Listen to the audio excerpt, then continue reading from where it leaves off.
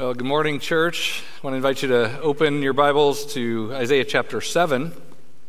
And as you're turning there, I want to just encourage you to pause for a moment and think about how amazing it is that you hold in your hands and that we're studying together this morning a book that is 2,700 years old.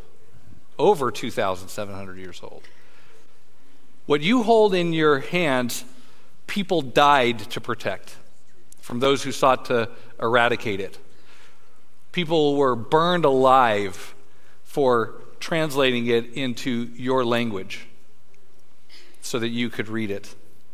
God has very graciously given us His word and led many to give their lives to preserve and proclaim it, including its author, the prophet Isaiah, who was sawn in two in order to, as is said in the passage we're going to be studying, to seal up the testimony among the Lord's disciples. Well, last week we finished the first major section of the book of Isaiah, which is the prologue in chapters 1 through 6. And so today we're going to begin studying the second section of the book, which is chapters 7 through 12. And as I mentioned at the beginning of our study of the book of Isaiah, my plan is to do, kind of verse-by-verse exposition through the key opening first section, chapters 1 through 6. We're going to speed up a little bit in chapter 7 through 12. Then we're going to speed up a lot in beginning in chapter 13. And then we'll slow down again in some other key chapters, like chapter 53, towards the end of the book. And so we're going to kind of be on the gas and then on the brakes and just kind of go on this journey together through this marvelous book. So the second section begins in chapter 7, verse 1, and it goes to the end of chapter 12. We know that the second section ends at the end of chapter 12 because in chapter 13, verse 1, there's a significant transition to a prophecy about Babylon. And so chapters 7 through 12 are a key section addressing Judah, Israel, and then the impending invasion by Assyria. So I want to give you just an overview of this section so you kind of know where we're going to be going today and in the weeks to come. Chapters 7 through 12 are going to take us on a journey, and they're going to take us on a journey to three mountain peaks of messianic prophecy, which encourage the remnant, and then to three valleys of judgment, which warn the rebellious. And those peaks and valleys alternate throughout chapters 7 through 12. So if you were to visualize kind of the outline of chapters 7 through 12, it would look like a series of peaks and valleys. It begins with a valley of the refusal in chapter 7, verses 1 through 13, then goes up to a mountaintop where the Redeemer is announced in chapter 7, verse 14 through 16, then back down to a valley of rebellion in chapters 7 and 8, then back up to the mountaintop of the coming everlasting ruler in chapter 9, then back down to a valley discussing the rod of God's anger in chapters 9 and 10, and then finally where we're going to end is up to the final mountain range, really not just a mountain, but a mountain range in chapters, at the end of chapter 10 all the way through chapter 12, where we're going to see the remnant, the root, the restoration, and then the rejoicing. And so that's where we're headed in the weeks to come. This section has a key role to play in the overall structure and outline of the book, and it contains the first of what turns out to be a sharp contrast between two kings. There's a sharp contrast in the book of Isaiah between the wicked king Ahaz, which is discussed here in chapter 7, and the good king Hezekiah, which will be discussed in chapter 36.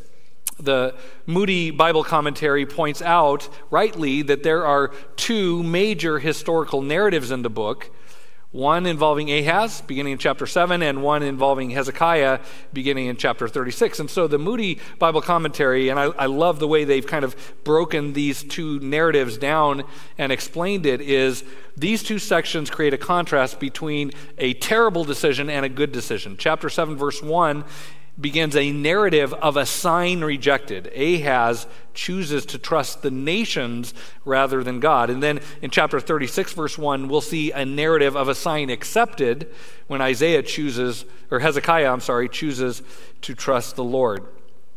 And as the commentators of the Moody Bible Commentary point out, chapters 7 through 35 really emphasize judgment, whereas chapters 36 through 66 emphasize salvation. Now, there's salvation and judgment passages in both of those sections, but the section which follows the wicked choice of Ahaz is a lot darker. There's a lot of emphasis on judgment, whereas the section towards the end of the book, which follows the good choice of King Hezekiah, emphasizes blessing and salvation. So through the contrasting examples of wicked Ahaz and godly Hezekiah, and even woven into the very structure of the book, there is a clear message, and it's a very simple one. Faith brings blessing. Unbelief brings disaster. Faith brings blessing, but unbelief brings unmitigated disaster. And so the call of the book of Isaiah is to believe, to trust in the Lord, as is said in the book of Proverbs, to trust in the Lord with all of your heart and lean not on your own understanding, to acknowledge him in all your ways so that he can make your path straight. Faith brings blessing, unbelief brings disaster. Well, with that kind of macro theme and structure in mind, let's begin our survey of chapters 7 through 12, and we're going to read beginning in chapter 7, verse 1, and read the first section, which goes to verse 13. Now it came about in the days of Ahaz, the son of Jotham, the son of Uzziah, king of Judah, that Rezin, the king of Aram, and Pekah, the son of Remaliah, king of Israel, went up to Jerusalem to wage war against it, but could not conquer it. When it was reported to the house of David, saying, the Arameans have camped in Ephraim, his heart and the hearts of his people shook, as the trees of the forest shake with the wind. Then the Lord said to Isaiah, go out now to meet Ahaz, you and your son Shear-Jashub, at the end of the conduit of the upper pool on the highway to the fuller's field, and say to him, take care and be calm and have no fear and do not be faint-hearted because of these two stubs of smoldering firebrands on account of the fierce anger of Rezin and Aram, the son of Remaliah. Because Aram with Ephraim and the son of Remaliah has planned evil against you, saying, let us go up against Judah and terrorize it and make for ourselves a breach in its walls and set up the son of Tabiel as king in the midst of it. Thus says the Lord, it shall not stand, nor shall it come to pass. For the head of Aram is Damascus, and the head of Damascus is Rezin. Now within another 65 years, Ephraim will be shattered so that it is no longer a people. And the head of Ephraim is Samaria, and the head of Samaria is the son of Remaliah. If you will not stand firm in faith, you surely shall not stand at all. Then the Lord spoke again to Ahaz, saying, ask a sign for yourself from the Lord your God. Make it deep as Sheol or high as heaven. But Ahaz said, I will not ask, nor will I test the Lord. Then he said, listen now, O house of David, is it too slight a thing for you to try the patience of men, that you will try the patience of my God as well? This section begins in a prophetic valley with the refusal to trust in God. The events of chapter 7, verses 1 through 13 take place in 735 to 734 BC, when Syria and Israel wanted the southern kingdom of Judah to join them in a military alliance against the threat from Assyria. When Ahaz refused to join this alliance, the kings of Israel and Syria invaded Judah and tried to capture Jerusalem, intending to slaughter the Davidic dynasty and set up a proxy king, someone that is named only as the son of Tabiel, so that a proxy king that they could control would bring Judah into the military alliance, and the three of them, then the three kingdoms together, could fight the Assyrians. So it was two kingdoms against one. And Ahaz and the people were, as verse 2 says, shaking with fear the way trees shake when they're blown by a mighty wind. They were quaking with fear because they knew they were no match for the combined armies of Israel and Syria. They had to turn to someone for help. So the question was, to whom? To whom will they turn when the odds are overwhelmingly stacked against them? This, by the way, is something that believers face periodically down throughout history. There are times where there are powerful evil forces arrayed against us, and we know we cannot withstand them. We know their power is too great. And so we must turn to help to someone or something. And the question always is, to whom will you turn when the odds are stacked against you? In whom will you put your trust? In whom will you seek your deliverance and your protection and your salvation? In whom will you trust? Ahaz was confronted with that choice. And God sends Isaiah to meet Ahaz and tell him, Ahaz, don't be afraid, don't quake, don't worry, don't be afraid. I will deliver you. Trust in me. And God even graciously tells Ahaz, Ahaz, you can ask for any sign, any proof that I will deliver you. You can ask for something as high as heaven or as deep as Sheol. Ask anything. I will give you whatever sign you request to show you that I will deliver you. The invitation is given. Trust in me. And God even graciously says, and I'll prove to you that your trust is warranted. What does Ahaz do? Astoundingly, he responds, I will not ask.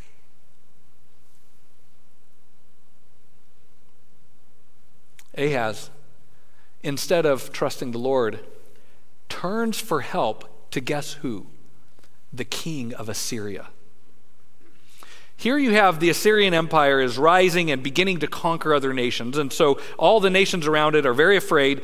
Israel and Syria form an alliance. They want Judah to join the alliance. Judah won't join the alliance. They try to force Judah to join the alliance, and Judah, Ahaz, the king of Judah, chooses to ask for help from the Assyrian king. He chooses a side, and it's the Assyrian side. 2 Kings chapter 16 records this. Guess what Ahaz does? In order to get the Assyrian king to help him, he pays a huge tribute. He pays a huge sum of money. But he didn't just stop there. The Assyrians demanded a clear sign of subjugation and of loyalty. And the sign that they demanded was for Ahaz to place an idol to the Assyrian gods in the temple in Jerusalem. And that's what he did. But it didn't stop there. They required Ahaz to offer his own son as a burnt sacrifice to that pagan idol. And he burned his son in the fire. 2 Kings chapter 16 says he caused his son to pass through the fire.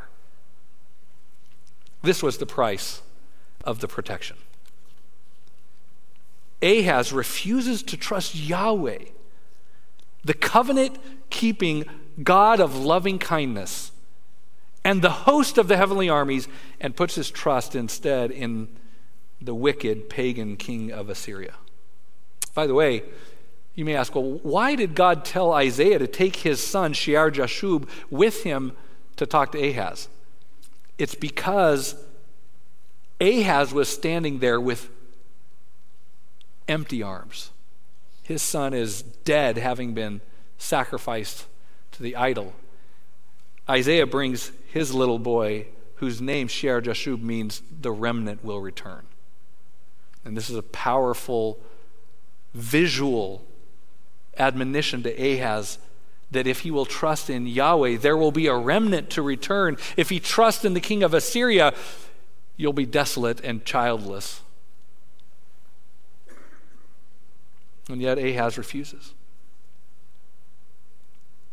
By inspiration of God, Isaiah says in verse 9, If you will not stand firm in faith, you will not be able to stand at all. And there's two terms there. I'm actually, though I preach from the New American Standard, when I read that verse, I actually read the English Standard Version translation.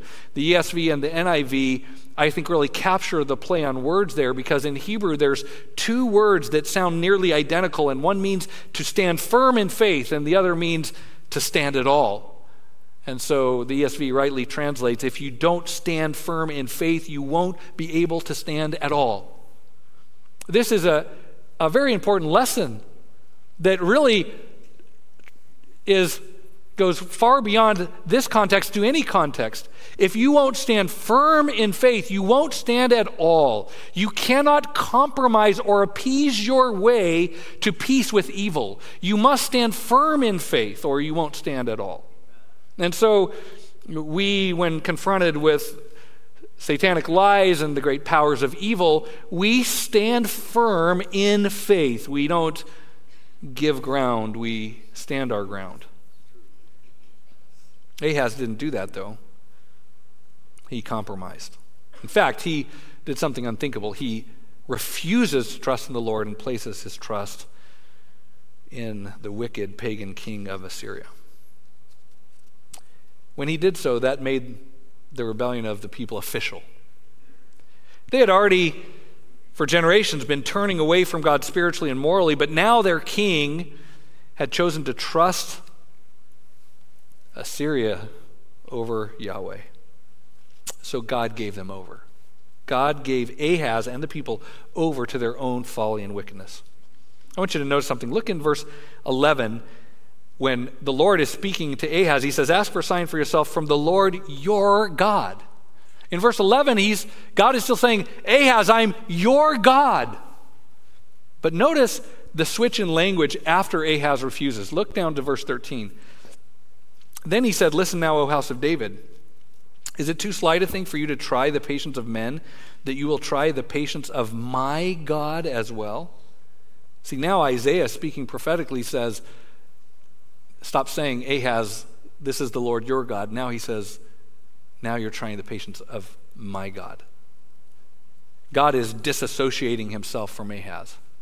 Notice also that there's a dramatic switch between God addressing Ahaz directly in verses 11 and 12, but in verse 13, God turns his face away from Ahaz and starts addressing the nation as a whole. And there's a switch from the singular to the plural there in verse 13. Ahaz has made his choice. Yahweh is not his God, and he will not trust in him. Ahaz had rejected the living God, and so God rejects him. This is a moment of great tragedy. But people today are making similar choices as Ahaz when under pressure, when confronted with evil, when dealing with all of the issues of this world. They are confronted with a choice. In whom will you put your trust?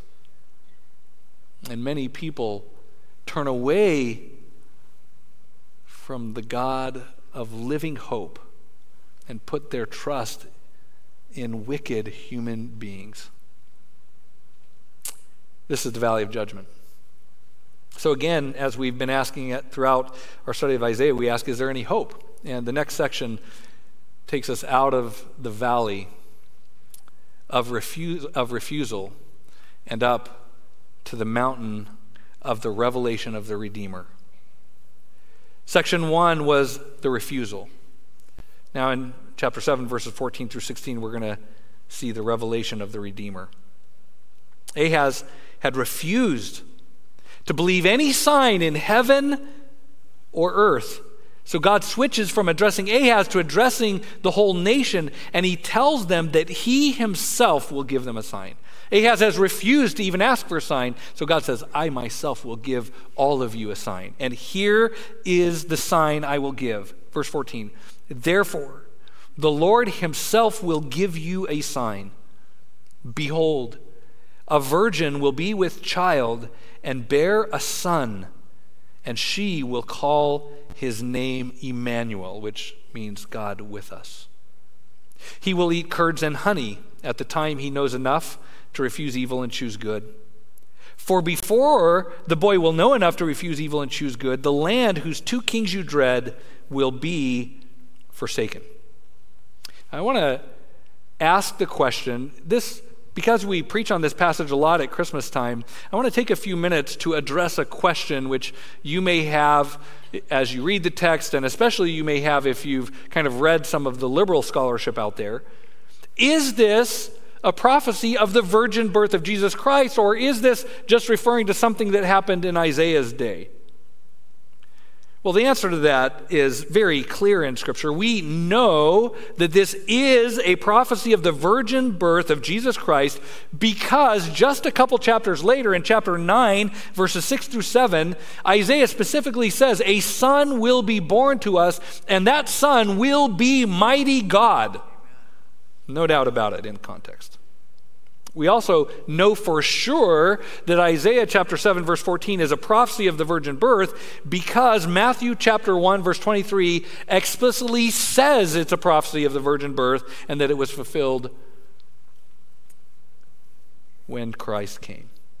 So Isaiah 9, 6 through 7 and Matthew 1, 23 should end all argument about whether or not this is a prophecy of the virgin birth.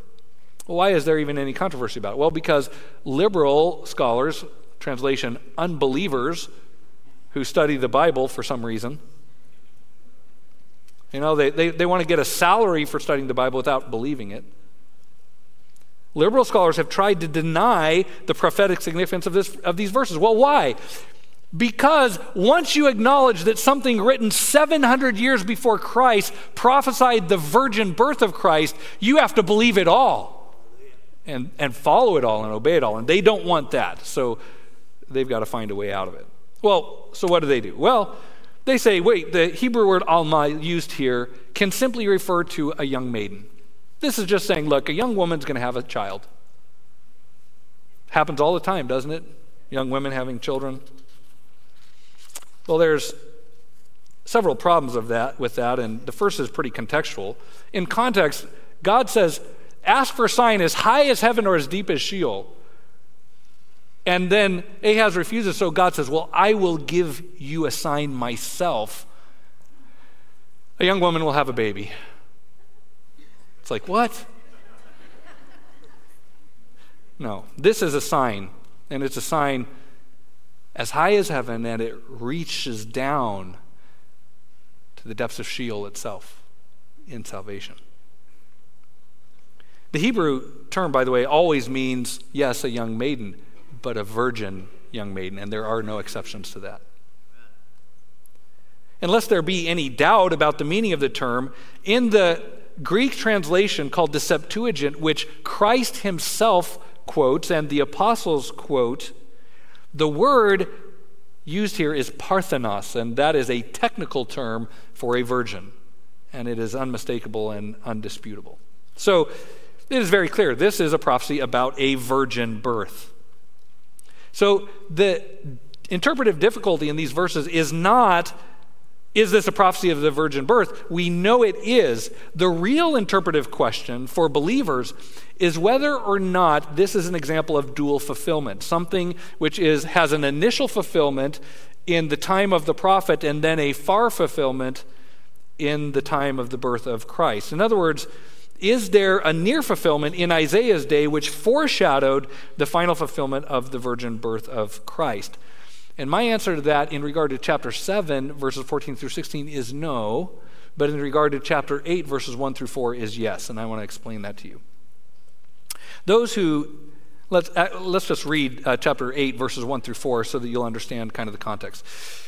Turn over to chapter 8, verses 1 through 4. It says, then, so notice, this is then later on, then the Lord said to me, take for yourself a large tablet and write on it in ordinary letters, swift is the booty, speedy is the prey. And I will take to myself faithful witnesses for testimony, Uriah the priest and Zechariah the son of Zeberechiah. So I approached the prophetess, and she conceived and gave birth to a son. Then the Lord said to me, name him Mahar-Shalal-Hash-Baz, which, by the way, means swift is the booty and speedy is the prey. For before the boy knows how to cry out, my father or my mother, the wealth of Damascus and the spoil of Samaria will be carried away before the king of Assyria. So, There are those, and including some very good and believing scholars, so I'm disagreeing with them, but I'm affirming that they are good and believing scholars. There are those who think there is a near fulfillment of chapter 7 in the time of Isaiah. And they point primarily to two things. They point to verses 15 and 16, Isaiah chapter 7, verses 15 through 16, and say that those two verses are talking about the capture of Damascus and the invasion of Samaria, which occurred in 732 by the Assyrian king Tiglath-Pileser III. And then they point to chapter 8, verses 1 through 4, which we just read, which describes the birth of Isaiah's son, Maher-shalal-Hashbaz. And because there's some similarities in language, they believe that Maher-shalal-Hashbaz is a typological near-term fulfillment of the greater fulfillment in Christ. In other words, they think that in Isaiah 7, there's a prophecy, there's a near fulfillment in chapter 8, and then there's the final fulfillment in Christ. But I don't think that chapter 7, verse 14 and chapter 8 are talking about the same child at all. To say that chapter 7, verse 14 and chapter 8, verse 3 are referring to the same child requires positing, without evidence in the text, that Isaiah's first wife had died and he had remarried. Because we're already introduced in chapter 7 to a son of Isaiah named Shear-Jashub. So if Isaiah already has a son by his wife, she cannot be then the Alma, the Parthenos, the virgin who conceives. So the view that chapter 7 has a near fulfillment has to presuppose that Isaiah's wife died and that he remarries a young maiden virgin and then has a son through her. I don't think this is the case, and I'm going to just share a few reasons. The woman Isaiah approaches, right, in chapter 8, verse 3, he has a son with her born in the normal way. And the woman which the text says he approaches is called the prophetess. Well, that is a term which was used to refer to the wife of a prophet. And the grammar indicates that she was already the prophetess before she conceived this child. So this can't be a new marriage for Isaiah, and the woman can't be an Alma, a young virgin maiden. In fact, it seems, based on the text, that the mother of Maher-shalal-Hashbaz is the same woman who bore Shear-Jashub, who we met earlier in chapter 7. And if so, she can't be the mother prophesied in 7 verse 14, for that woman is called an Alma, which refers to a virgin maiden. I want to give you a few other reasons. There are some linguistic similarities between chapter 7, verses 14 through 16, and then chapter 8, verses 1 through 4, but they're clearly talking about two different children. They have different names. They're born in different circumstances. Their births are said to have different meanings. In chapter 7, the mother gives the name. In chapter 8, God tells Isaiah to name the child. Different names, different contexts, different prophetic meanings, and different methods of naming. So I agree with the conclusion the Moody Bible Commentary makes regarding the child Emmanuel in chapter 7, verse 14, and the child Maher-shalal-Hashbaz in chapter 8, verse 3. And their conclusion is this, quote, "Clearly, these are distinct prophecies and different children." Distinct prophecies and different children. Well, you may be saying, but wait a minute. It does seem like chapter 7, verses 15 through 16 are connecting the virgin birth to the events which happened in the time of Isaiah. And you are correct, they do, but I want to explain how they do. Look again at chapter 7, verses 15 through 18. He, that is Emmanuel, will eat curds and honey at the time he knows enough to refuse evil and choose good. For before the boy will know enough to refuse evil and choose good, the land whose two kings you dread will be forsaken. My friend, who's the president of Masters University, Dr. Abner Chow, points out a really key thing about the grammar of verses 15 through 16. And the grammar, he says, shows that God is explaining how the events which take place in the time of Isaiah are going to affect the promised child who will be born later. These two verses are asking the question, when the Messiah comes, why will he be born into poverty instead of as the prince who's coming? Why won't he come into the wealth of a kingdom? Why will he be born in poverty? In verse 15, it says that the promised child will eat curds and honey. What does curds and honey mean? Well, throughout the Old Testament, it is referring to situations in which the agriculture of Israel failed, and the only thing they have left to eat is curds from their sheep and wild honey that they find out in the briars and the thorns. So eating curds and honey is a symbol of being in abject poverty. So verse 14 says, a virgin will bear a child, and his name will be Emmanuel, God with us. And verse 15 says, and he will spend his toddler years in abject poverty. Why? Verse 16 gives the answer. For before the boy will know enough to refuse evil and choose good, the land whose two kings you dread will be forsaken. Verse 16 begins with a Hebrew term which means for or because. Verse 16 is an explanation of why the situation described in verse 15 exists. Why is the Messiah born in poverty? It's because the northern kingdom of Israel and their northern neighbor, Syria, had been left desolate before the Messiah's toddler years. Why is the promised child born in such poverty that his diet as a toddler will be curds and honey? The answer is the desolation of Israel and Syria that take place before that time. By the time Christ was a toddler living where? In Nazareth, in northern Israel, very close to the Syrian border. That area that he spent those young years in had been oppressed and impoverished by foreign powers for centuries. First, the Assyrians desolated that area in the time of Isaiah. Then the Babylonians desolated that area. Then the Persians, and then the Romans. Why is the Messiah born in poverty? Because this area had been so desolated before the Messiah's toddler years. How did that happen? Because the nation rejected God. See, Ahaz refuses. He rejects the sign. He turns away from the Lord, puts his trust in Assyria. And so God says, look, I am going to give you, O house of David, I'm going to give you a sign. You will know when the Messiah has come, because he will be born of a virgin. He will be God with us, and he will be born in abject poverty, in a stable, laid in a manger, no place for him in the inn. The sign God gives the house of David is that the Messiah will be born of a virgin, born into poverty. And why is he born into poverty? Because of the desolations which will occur between the time of Isaiah and the birth of Christ. He's telling them, desolations are coming from my time, Isaiah is saying, until the arrival of Messiah. These poverty conditions will still exist when he is born, and even into his toddler years. What did God want them? How did God want them to respond? What was the application of this prophecy for them back then?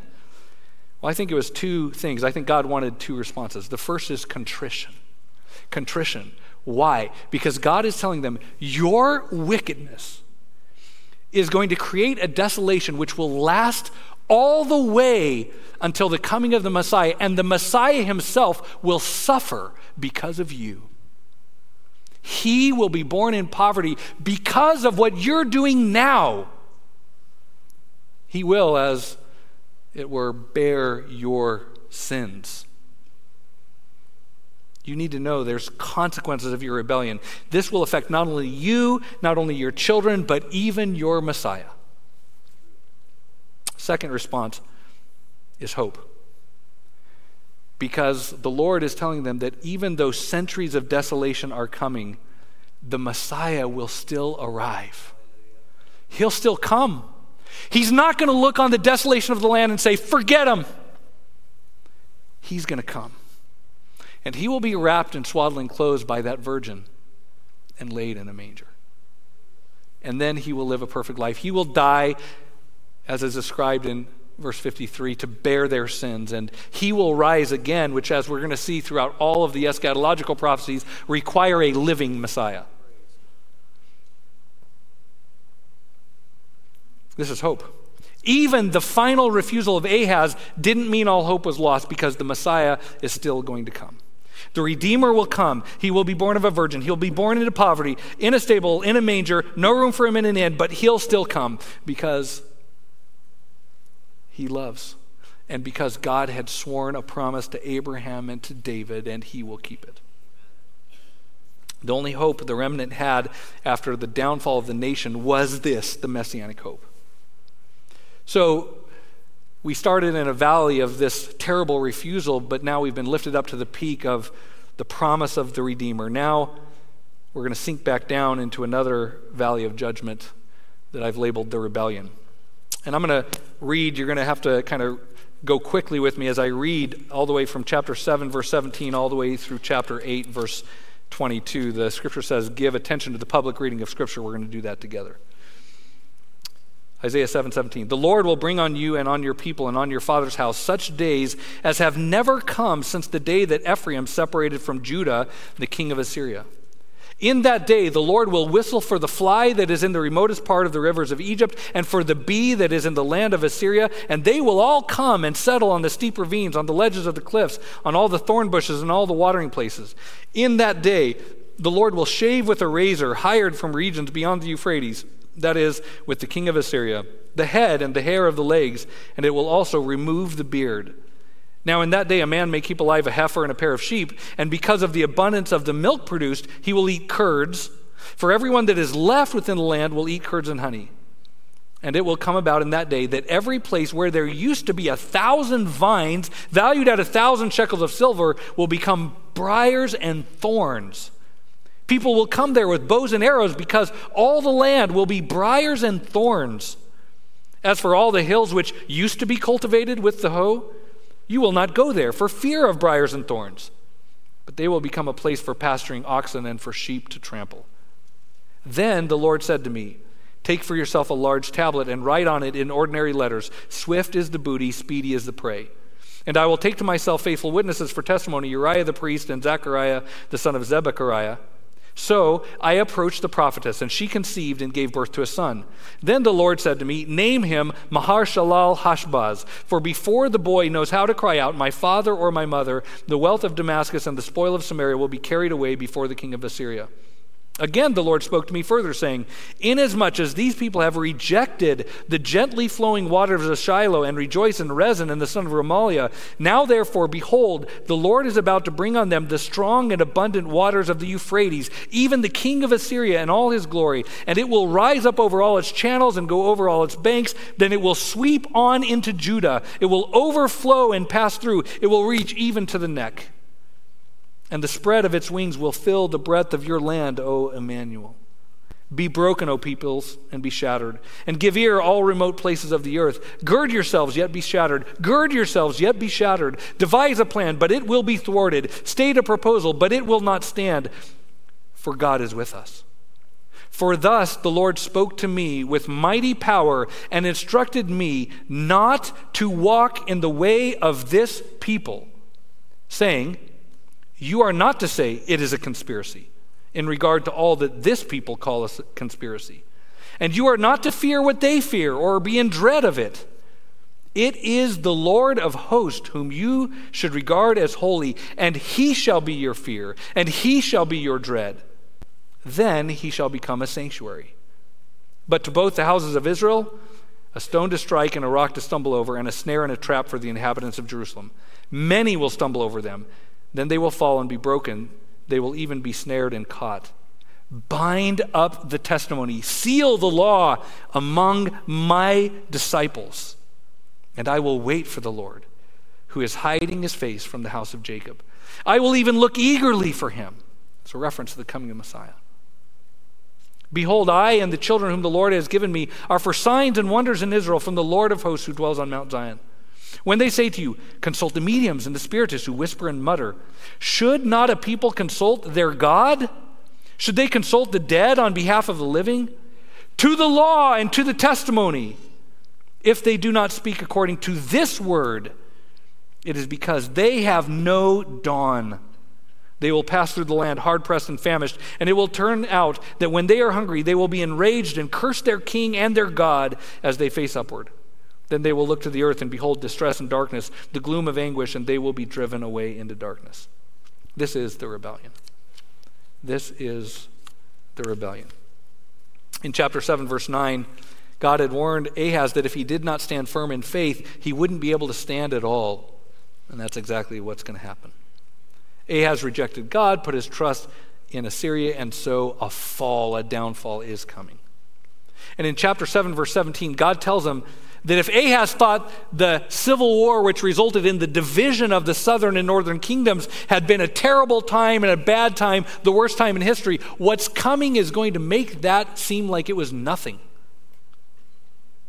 The domination of the Assyrians would be even worse. Here, Ahaz is fearing the king of Israel and the king of Syria, and he chooses the Assyrians. He has gone from something bad to something much, much worse. Tim Dane comments, quote, if Ahaz thought Syria and Israel were bad problems, he would soon find out how brutal the Assyrians really were. In verses 18 through 25, God tells Ahaz the consequences of his tragic decision would be being overrun with invaders from the north, that's the bee from Assyria, and Egyptian raiders from the south, the fly. And he tells him that the Assyrians are going to come and subjugate and humiliate all of the men of Judah by shaving their head, their beard, and their legs, making them appear like the enslaved eunuchs who were chattel slaves in the courts of Assyria. The Assyrians are going to come and say, you're all eunuch slaves now, shaving their head, their beard, the hair off their legs to make them look like eunuch slaves. And so the prophecy is that the land is going to be overrun and devastated. In fact, the only remaining industry will be shepherding. So all they'll have to eat is curds and honey. All the vineyards will become overgrown with thorns and briars, which alludes back to the curse on Eden. To drive home that point and to share it with the nation, in chapter 8, verses 1 through 4, God tells Isaiah to take a gilion. It's a large placard or a large sign, and to write on it in very plain letters, swift is the booty, speedy is the prey, mahar shalal hashbaz. Then he tells him to name his son that. Isaiah's second son is to be a continual living testimony to the judgment which was coming on the nation. His first son was a reminder that the remnant will return. His second son is a living reminder that Israel and Judah will be the booty, the prey of the Assyrian invaders.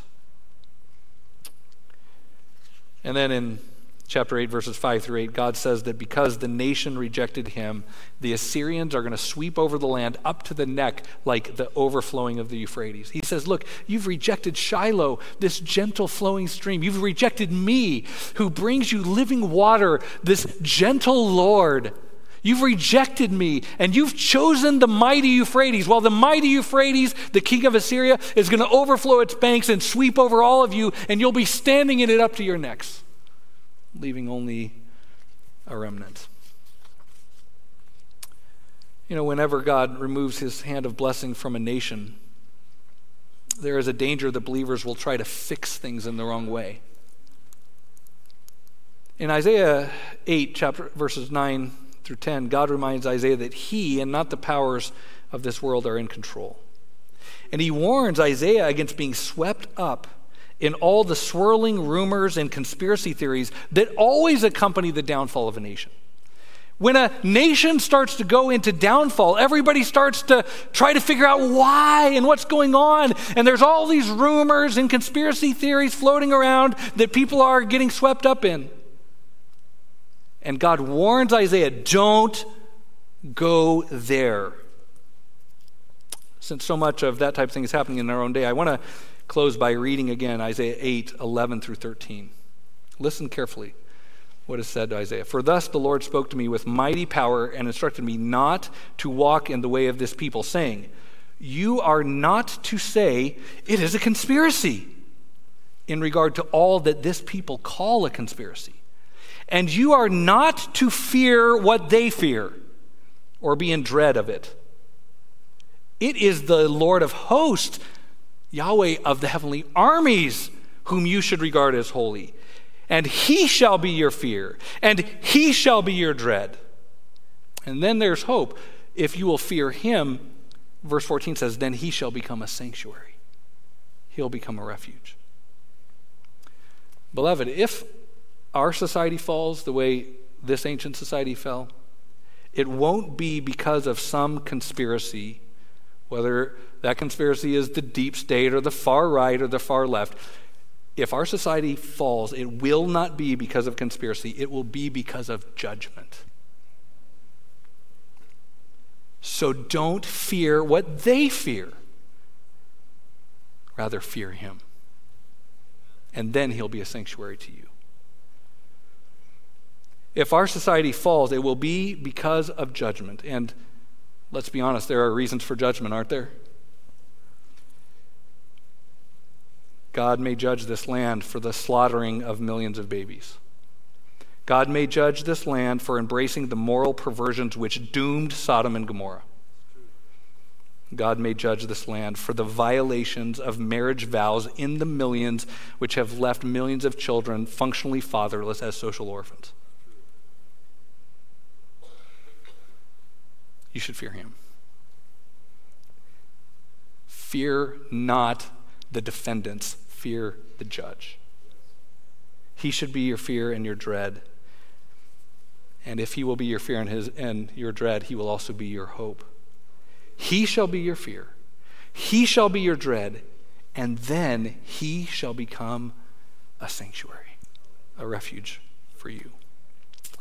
Lord, help us to not fear what the world fears, to not fear what the unsaved fear, but to fear you, knowing that you are the King of all kings and the Lord of all lords. Judgment is in your hands. Lord, if we are to fall, it is because you ordain a fall. Lord, if we are to stand, it is because you held us up. So Lord, help us to fear and dread you only, so that you will also be our refuge, our sanctuary. Help us to learn these lessons in Jesus' name. Amen. In a couple minutes, we'll be sharing in the right hand of